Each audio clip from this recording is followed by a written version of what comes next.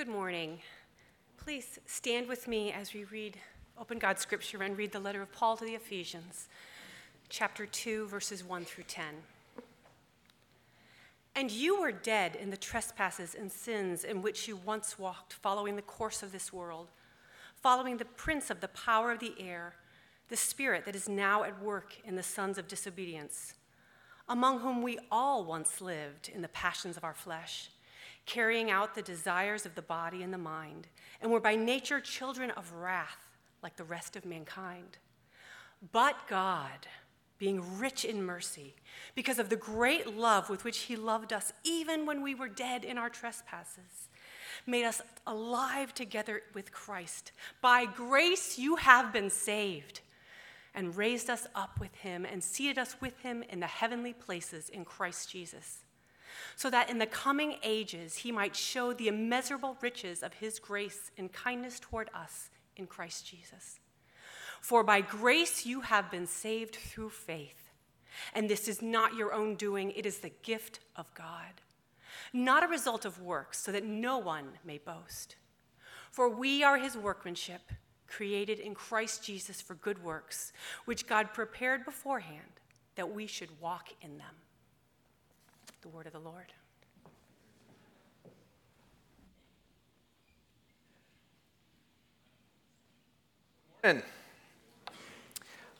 If we've never been introduced, my name's Joey. I'm one of the pastors here at Faith, obviously. 10, 15, 12 years ago, something like that, I was in Bible college, Central Iowa. And the Bible college where I did my undergrad work was just a 20-minute drive away from my grandparents' house. Now, I'd grown up a little farther away, hour and 15 minutes or so from their house, but pretty much every weekend we went into Des Moines to hang out with them, my dad's parents. But being closer to them meant I was able to spend more time with my grandparents than I would have otherwise, especially my grandma. My grandma was a character. We took her skydiving for her 80th birthday. And they took a video of the whole thing and gave it to her, and she said, "I'm taking this to the senior center tomorrow." Skydiving was all we could come up with that beat paintballing the year before, in which she shot one of her own sons in the back, thinking he was on the other team. And we took her go-karting the year before that when she T-boned him into the wall, and he used to be a motorcycle racer. Anyway, so I had a lot of fun with my grandma. We did a lot of fun stuff together, went and saw movies, read books together, things like that. And we were driving back from somewhere, I don't remember what, or even how we got on the topic, but we started talking about Jesus. I was a first-year Bible college student. When I had told my grandmother that I felt God was calling me into the ministry, she set up an appointment with her priest at St. Augustine's so that he could talk me into becoming Catholic. I told him I wanted to get married, and he said, "Okay, well, then maybe you should go to Bible college." But she had tried, and I knew she and my grandpa were faithful to their Catholicism, very faithful to it. They have 11 kids, and I wanted to talk to her about Jesus. I wanted to share the gospel with her because I knew they were faithful to Catholicism, but I didn't know if they were faithful to Christ. I didn't know if that religion had moved into a relationship with Jesus by faith alone. So as I was talking to my grandma about who Jesus is, what he's done, I quoted these verses that we've just heard read to her. "For by grace you have been saved through faith.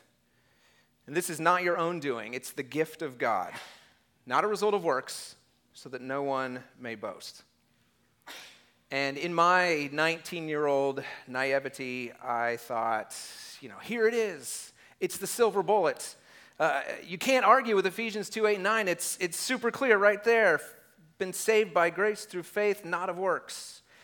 So I quoted it to her, and she said, "I don't agree with that." I was like, "Well, but how can you not agree with it? Like, it's in the Bible. That's what it says. How can you not agree with it?" But it was not what she'd been taught. It was not what her priest had taught. She'd learned something more like, yes, God gives grace. You're saved by grace, and that grace comes through faith, but then you need to take it and run with it. You got to do something, some meritorious works to prove that grace, that faith is real, and then God will save you. Well, it was 500 years ago that same belief, that same teaching is what impelled the monk Martin Luther to go on his quest to reform the church. He wanted to look back to Scripture, to the church fathers, to reclaim the gospel and re-articulate it in a new context that had lost it. And one of the key things that Luther articulated is that salvation does not come through faith and meritorious works. It comes through faith alone. Now, 500 years after Luther, the Roman Church has still re-emphasized its position on faith and meritorious works. So it's a teaching that separates Catholics and Protestants. But I would suspect that even as we Protestants would put ourselves consistently on the side of faith alone, in theory, in practice, we are perhaps much closer to our Catholic brothers and sisters than we think. We'll talk about that more later. We're taking the month of October to explore the 5 solas of the Reformation, the 5 alones that summarize the theology recovered by the Reformation movement. So these 5 alones are statements that articulate primarily the differences between Catholicism of its time and the Reformation. And so far we've explored, just by way of a quick recap, we've explored Scripture alone, sola scriptura, as the basis for authority in our faith. Scripture alone holds the primary place of authority for communicating to us what God has said. Scripture, not tradition. The week after that, Jeff explained what Christ alone, solus Christus, means as the foundation of our salvation, that Jesus is the only mediator between God and man. He is our great high priest. Jesus, not human priests, Christ alone. Last week, Tom took us through grace alone, sola gratia, the idea that God chooses us and saves us entirely by his grace. You know, that salvation is not a meritocracy. It's not something you earn. It's God's unearned love in action that is the basis of our salvation. It's grace, not merit. Well, today we're turning to the 4th of these alones, of these solas, faith alone, sola fide. Faith, not works. And since we've been exploring these 5 solas through the book of Ephesians, I invite you to turn with me there, if you haven't already, to Ephesians chapter 2. Verses 8 and 9. If you're grabbing one of those black Bibles that's under the chair in front of you, it's on page 1160. You can find it quick and follow along. Ephesians 2, 8 and 9 says, "For by grace you have been saved through faith." By grace through faith. And this is not your own doing. It's the gift of God, not a result of works, so that no one may boast. Now, last week, Tom talked about grace. This week we're talking about faith, and both in the Reformation formula have alone tacked onto them. Grace alone, faith alone. It's not that salvation is one or the other. They're not against each other. They are in reference to different aspects of our salvation. Grace alone is the basis of our salvation. Faith alone is the means. In other words, from God's perspective, we are saved by grace, not our worthiness, not our merit, not anything that we've earned. But from our perspective, we are saved by faith, not through our works. Again, we don't do anything to earn it. Salvation is by faith alone. So as we explore this idea of sola fide, faith alone, there's a couple of questions we're going to wrestle with. What is faith? How is it engendered in us? What's the point of saying faith alone? And then we'll talk about a few application points that come out of this exploration of faith. So, as we jump in, we'll just consider this first question. What is faith? What is faith? Because it's one of those concepts. We throw the word around a lot. We've named ourselves after it. We use the word faith quite a bit to mean something like belief. But for the context of this discussion, we need to put just a little bit more meat on that definition. So I'm going to start out by explaining maybe a little bit of what faith is not. Faith is not blind trust. Faith is not finding the most absurd thing possible and then believing it against everything your head tells you simply because it's absurd. Faith is not a leap into the dark, a jump hoping something is there. It's not an Indiana Jones style, put your foot up and then just step out into the abyss and hope that something will catch you. those things they're not faith. On the more positive side, I like the way that C.S. Lewis defines faith in his book, Mere Christianity. He says, faith is the art of holding on to things your reason has once accepted in spite of your changing moods. Faith is the art of holding on to things your reason has once accepted. Now, I've only been put under anesthesia for surgery a couple times in my life. Most recently, it was about 10 years ago when I was 24 and weighed a little less than I do now, but snored like a fat old man. And it was keeping my wife Jenna awake, so she made me go to an ENT to take a look at what was going on inside my head. So he did a scan, and the first thing he determined was, yes, there's a brain going in there, notwithstanding the effects of seminary and all of that. But after determining that, he had diagnosed my problem as septal deviations and turbinate hypertrophy. I have no idea what that is. I didn't even know how to say it. I had to ask Google how to pronounce hypertrophy. Whatever that was, I was told it basically meant he was going to put me under anesthesia and then carve out chunks of the inside of my nose so I could breathe easier, which sounded exciting, so we decided to do it. Not really so I could breathe easier. I breathe fine, but so Jenna could sleep easier.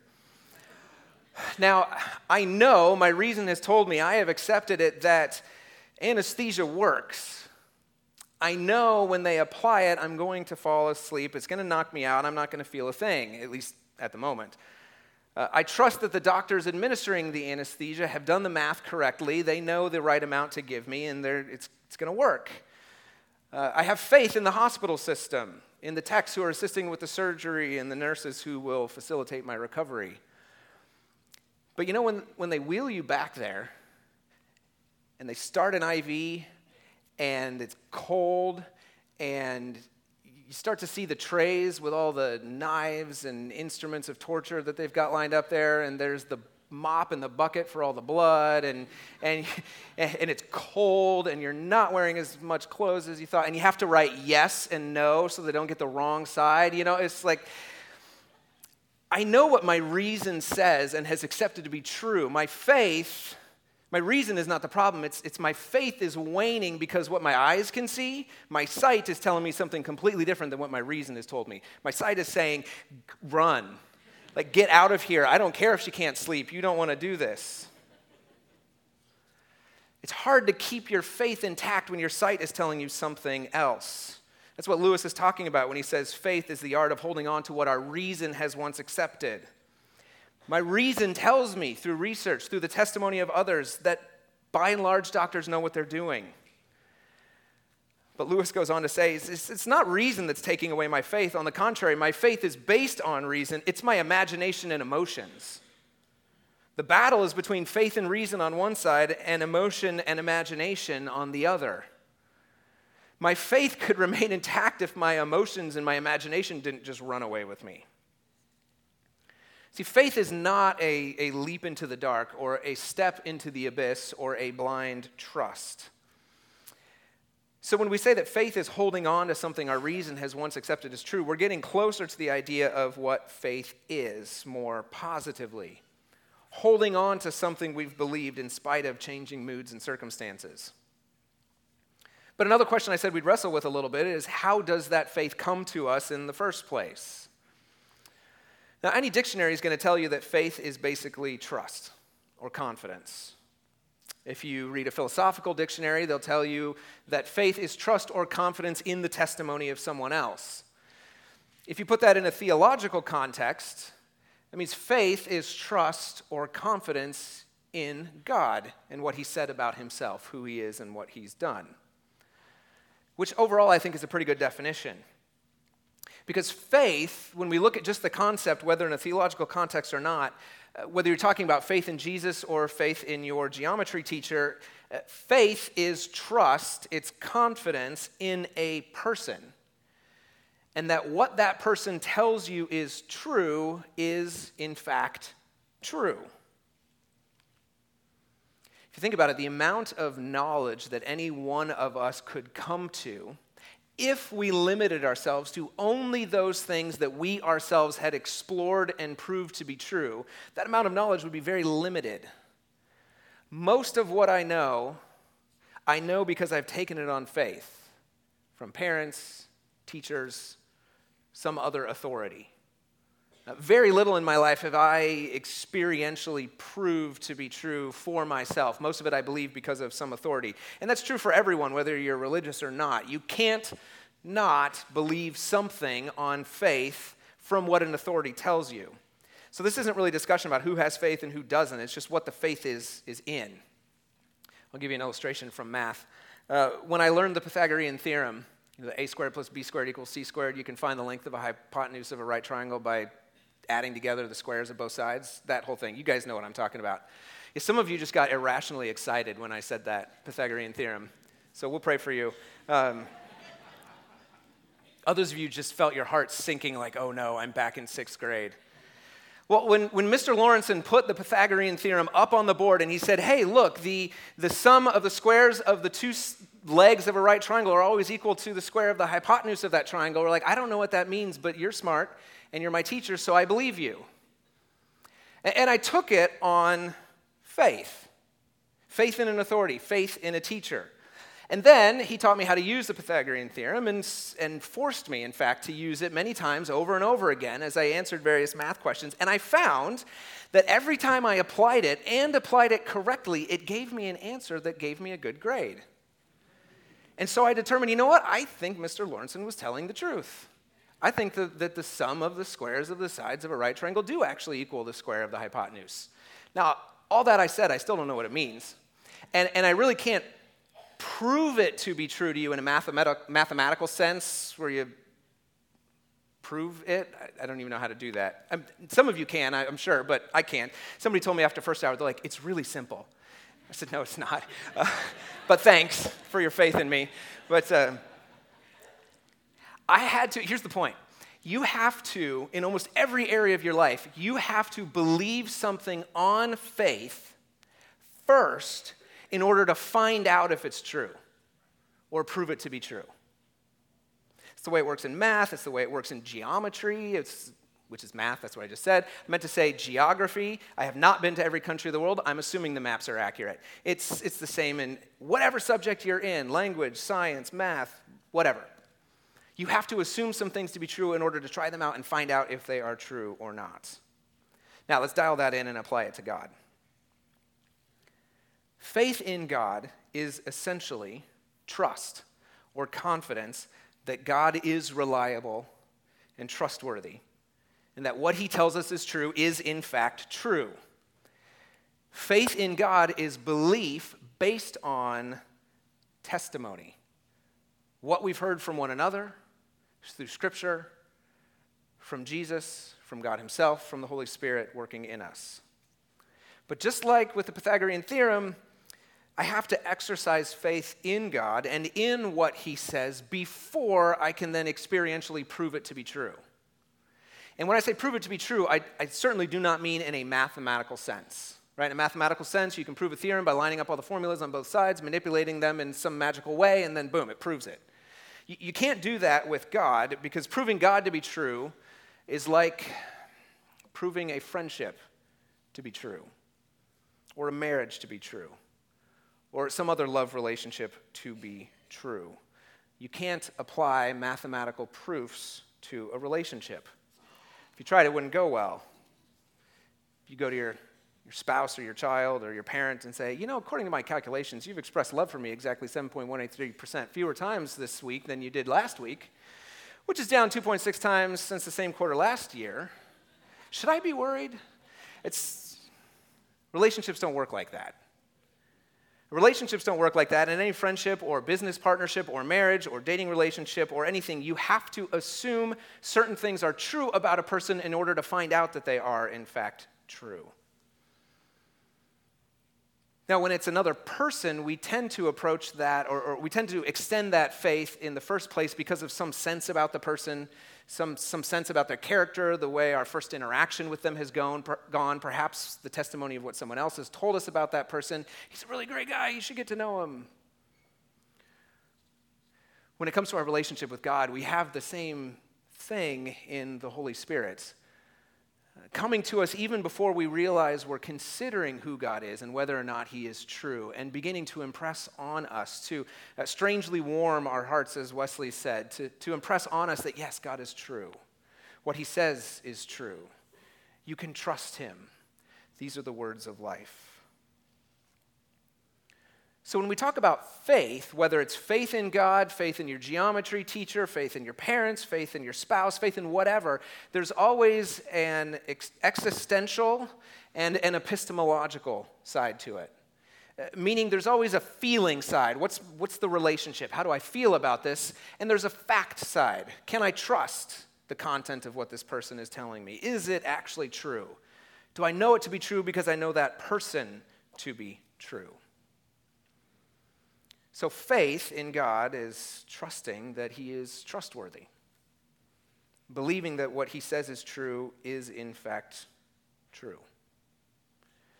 Now that definition of faith is not really all that different from the Roman Catholic definition of faith, the faith that we apply in philosophical circles or just in general life experience. So the Reformers meant something a little more than that when they said faith alone.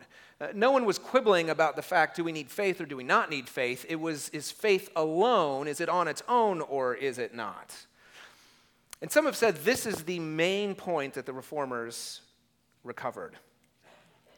See, the medieval Catholic Church was teaching that although God gives grace, people have to take it and run with it. In other words, they have to do good works in order to improve on grace and merit even more grace. Tom pointed out really well last week, Luther's crisis of faith came when he took that teaching, applied it to his own life, and realized he could never know if he had run fast enough, if he had run far enough, if he had done enough.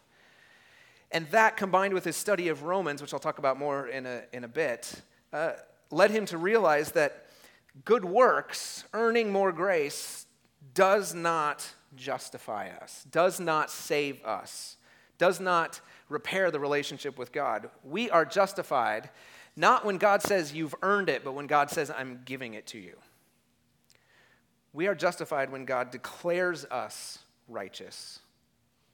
Because, as Ephesians 2:8-9 says, through faith we have trusted in what God has done for us in Christ. So justification, being made right with God, being declared righteous, by faith alone became known as the article by which the church stands or falls. The indispensable sum of the gospel, another person wrote. A third theologian said the retrieval of Paul's doctrine that God declares us righteous on the merits of Christ alone through faith alone. Luther felt that the church in his day had lost the fact that justification is freely given, not earned. That God is the one who is acting first in righting the wrong relationship between sinful human beings and himself. That the justification he grants comes by our faith, not by our works. He's saying faith or justification is not about having to become righteous, about taking a little bit of the grace that God gives us and then running with it, building on it, earning justification from it. Justification is not a reward granted to us. Once we've achieved a certain level of righteousness, once we've done enough things, then we get it. We can't work hard on our own to become good enough for God to then say, yeah, you've worked hard, you've been good at the end of your life, I'm going to grant you entrance to heaven. Justification by faith alone is the awarding of right standing with God, an undeserved divine gift. That's what I desperately wanted to get across to my grandma that day in the car. So you don't have to keep striving. You don't have to keep running. You don't have to keep working. You don't have to keep worrying. You don't have to keep wondering, have I done enough? Have I been good enough? Have I confessed enough? Have I taken the sacraments enough? Have I done enough with the grace God has given me that he'll look at me and say, well done, good and faithful servant? God would accept her on faith alone, as long as that faith is alone. And of course, the problem of trying to justify ourselves, trying to earn our way to heaven or earn our acceptance with God is not a problem that is just confined to Catholicism or religiosity in general. We're pretty good at it ourselves. There's a version of justification of works that is alive and well even in our circles. It goes something like this. There's a high church version. Some of you have a background in a more liturgical tradition where you take the sacraments, you go to services, you make yourself open to God, and then God comes in and he does what you can't do. He finishes the job. He saves you once you've gotten your heart and your general behavior into the right place. There's an evangelical version, more of the low church style like us, that says, I can't just accept Jesus. I have to really give my life to Jesus. I have to surrender to him. I have to be unconditionally committed to Jesus. I have to not just make him my Savior, but I also have to actively make him my Lord before he'll save me. In other words, I have to get my heart all screwed up into the right state where I'm unconditionally committed, I'm willing to go anywhere and do anything. And then, once I've done that work in me first, then Jesus will come and God will save us and he'll do the rest, what I couldn't do myself. There's another version that's alive in our churches too that says if I am just in touch with myself, if I'm willing to live an authentic life, if I am authentically me before God, then he will accept that authenticity and save me. He'll take me as long as I'm me and not trying to repress myself or fake it or do something different or live by some rule or code on his behalf. And each of those perspectives have they have a lot in common with the Roman Catholic perspective that God gives us a little bit of grace and then we work on it. Even though we say we're Protestants, we believe in faith alone. Now, I don't say any of that by way of condemnation because we justify ourselves. We have to justify ourselves in all areas of life. That is the way the world works. We have to in order to live in this world. Jobs only open for us if we can justify our skills and abilities to the extent that we can perform that job. The schools only open to us if we can justify our educational background and our credentials for going and learning in that environment. A sports team that you try out for, it only opens for you if you can justify your athletic ability and that your athletic ability is in that sport and that you're going to be a contribution to the team. Yeah, there's 1,000 other ways we justify ourselves on a daily basis, every area of our lives. We have to in order to operate in this world. So it's just our kind of our built-in innate desire to justify ourselves before God too.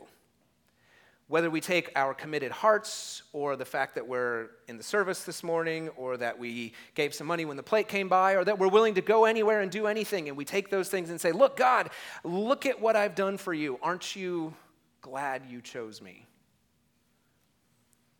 Or God, look at all these things I'm doing for you. Won't you accept me? Both are examples of us justifying ourselves. That's not justification by faith alone. Now, Luther came to his realization of the primacy of faith for salvation as he was reading and teaching and studying through Romans. The first verse that kind of caught him was Romans 1:17, the righteous shall live by faith.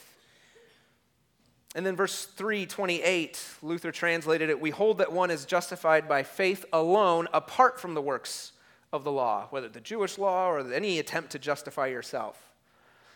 If we keep reading Romans 4:5, the one who does not work but believes in him who justifies the ungodly, his faith is counted as righteousness. And it was in the act of thinking these passages together that Luther realized if God justifies the ungodly, and it's the faith of the ungodly that counts as righteousness, nothing I do, no work, no attempt to follow the law, be authentic to myself, justify myself by his monkery, he said, none of that counts as righteousness, only faith. No works of the law, no justifying of ourselves does any good, however pious it may be. Notice especially Romans 4:5, where it says that God justifies the ungodly. Ungodly is where we were when God justified any one of us. Ungodly, meaning absolutely unworthy. Now, the Greek word there is not just, no God or something like that. The Greek word actually has this meaning of having spit in his face. When we spit in his face, turned our backs on him, told God, you can go to hell for all I care. That's when he said, I'll justify you. Now, not because we were saying those things, but because we recognized that was who we are. That's where we were when he justified us. Absolutely unworthy, with nothing we can add.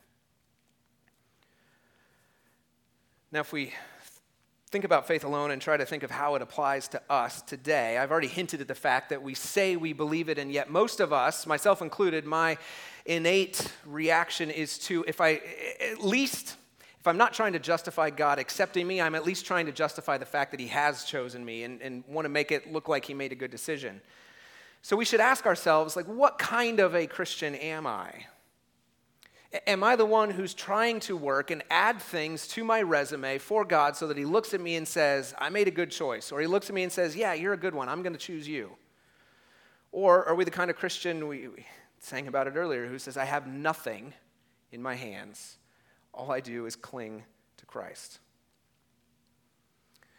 See, both types of Christians will confess their sins. Both types of Christians will repent. Both types of Christians will tell God where they've done wrong. They'll ask forgiveness. Both will repent when they've sinned against him. But only the Christian who relies on faith alone is the one who repents not just of their sin, but also of their righteousness. What makes you a Christian is not that you confess your sins. That's part of it. It's not the sum total of it. It may be good. Confessing your sins is good, but it may just lead you down the path to being a Pharisee or being just religious, somebody who is constantly working to make God accept them by confessing things. What makes us Christians is when we repent of our self-justification. When we say to God, I have done so much wrong and I have done so much right for all the wrong reasons. I have tried to earn your salvation when I can. I've tried to come in and clean the place up a little bit before you come in and do the rest. And the very act of cleaning myself up is me saying to God, I don't need you. Turning around and walking the other way. The very act of trying to screw up my heart into some state where where God can come in and use me is me turning my back on him. At the end of one of the very last short stories that Flannery O'Connor wrote, her main character was a very self-righteous woman. And she's given a vision of a vast parade of souls marching into heaven. And she sees many in that parade that she did not expect to be there. Freaks and lunatics, it says, dancing and jumping with joy.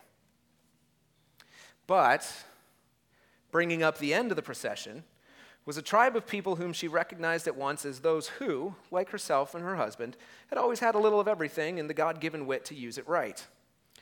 They were marching behind the others with great dignity, accountable as they had always been for good order and common sense and respectable behavior. They, of all those who were singing, they alone were on key. Yet, she could see by their shocked and altered faces that even their virtues were being burned away. Even their virtues were being burned away. By virtues, she means all the ways we carry ourselves, all the ways we behave and present ourselves and work and earn and strive and collect and justify ourselves before God. Our self-justification, our identification of something in our lives that makes us acceptable to God, that makes us worthy, our self-justification is perhaps the last great sin of which we need to repent. It too will be burned away in the end if we do. The Apostle Paul writes, "For by grace you have been saved through faith." Let me explain. He says, this is not your own doing. This whole idea of salvation is the gift of God. It's not a result of works, so that no one may boast. Father, you've given us a gift that we don't deserve. Human society, human beings throughout time have worked to justify themselves in one arena or another, and especially before you. But before you, all of our justification falls to nothing. Help us, Lord, to see who we are in front of you, to see that you accept us. You accept us just by our faith. Not by faith plus anything else, not by our works, not by our authenticity, not by our striving, not by our good behavior, not by our Southern manners, not by our Minnesota nice, not by our fact that we dressed up to come to church this morning. We plead nothing but the cross of Christ. Crucify everything else on that cross. In Jesus' name, amen.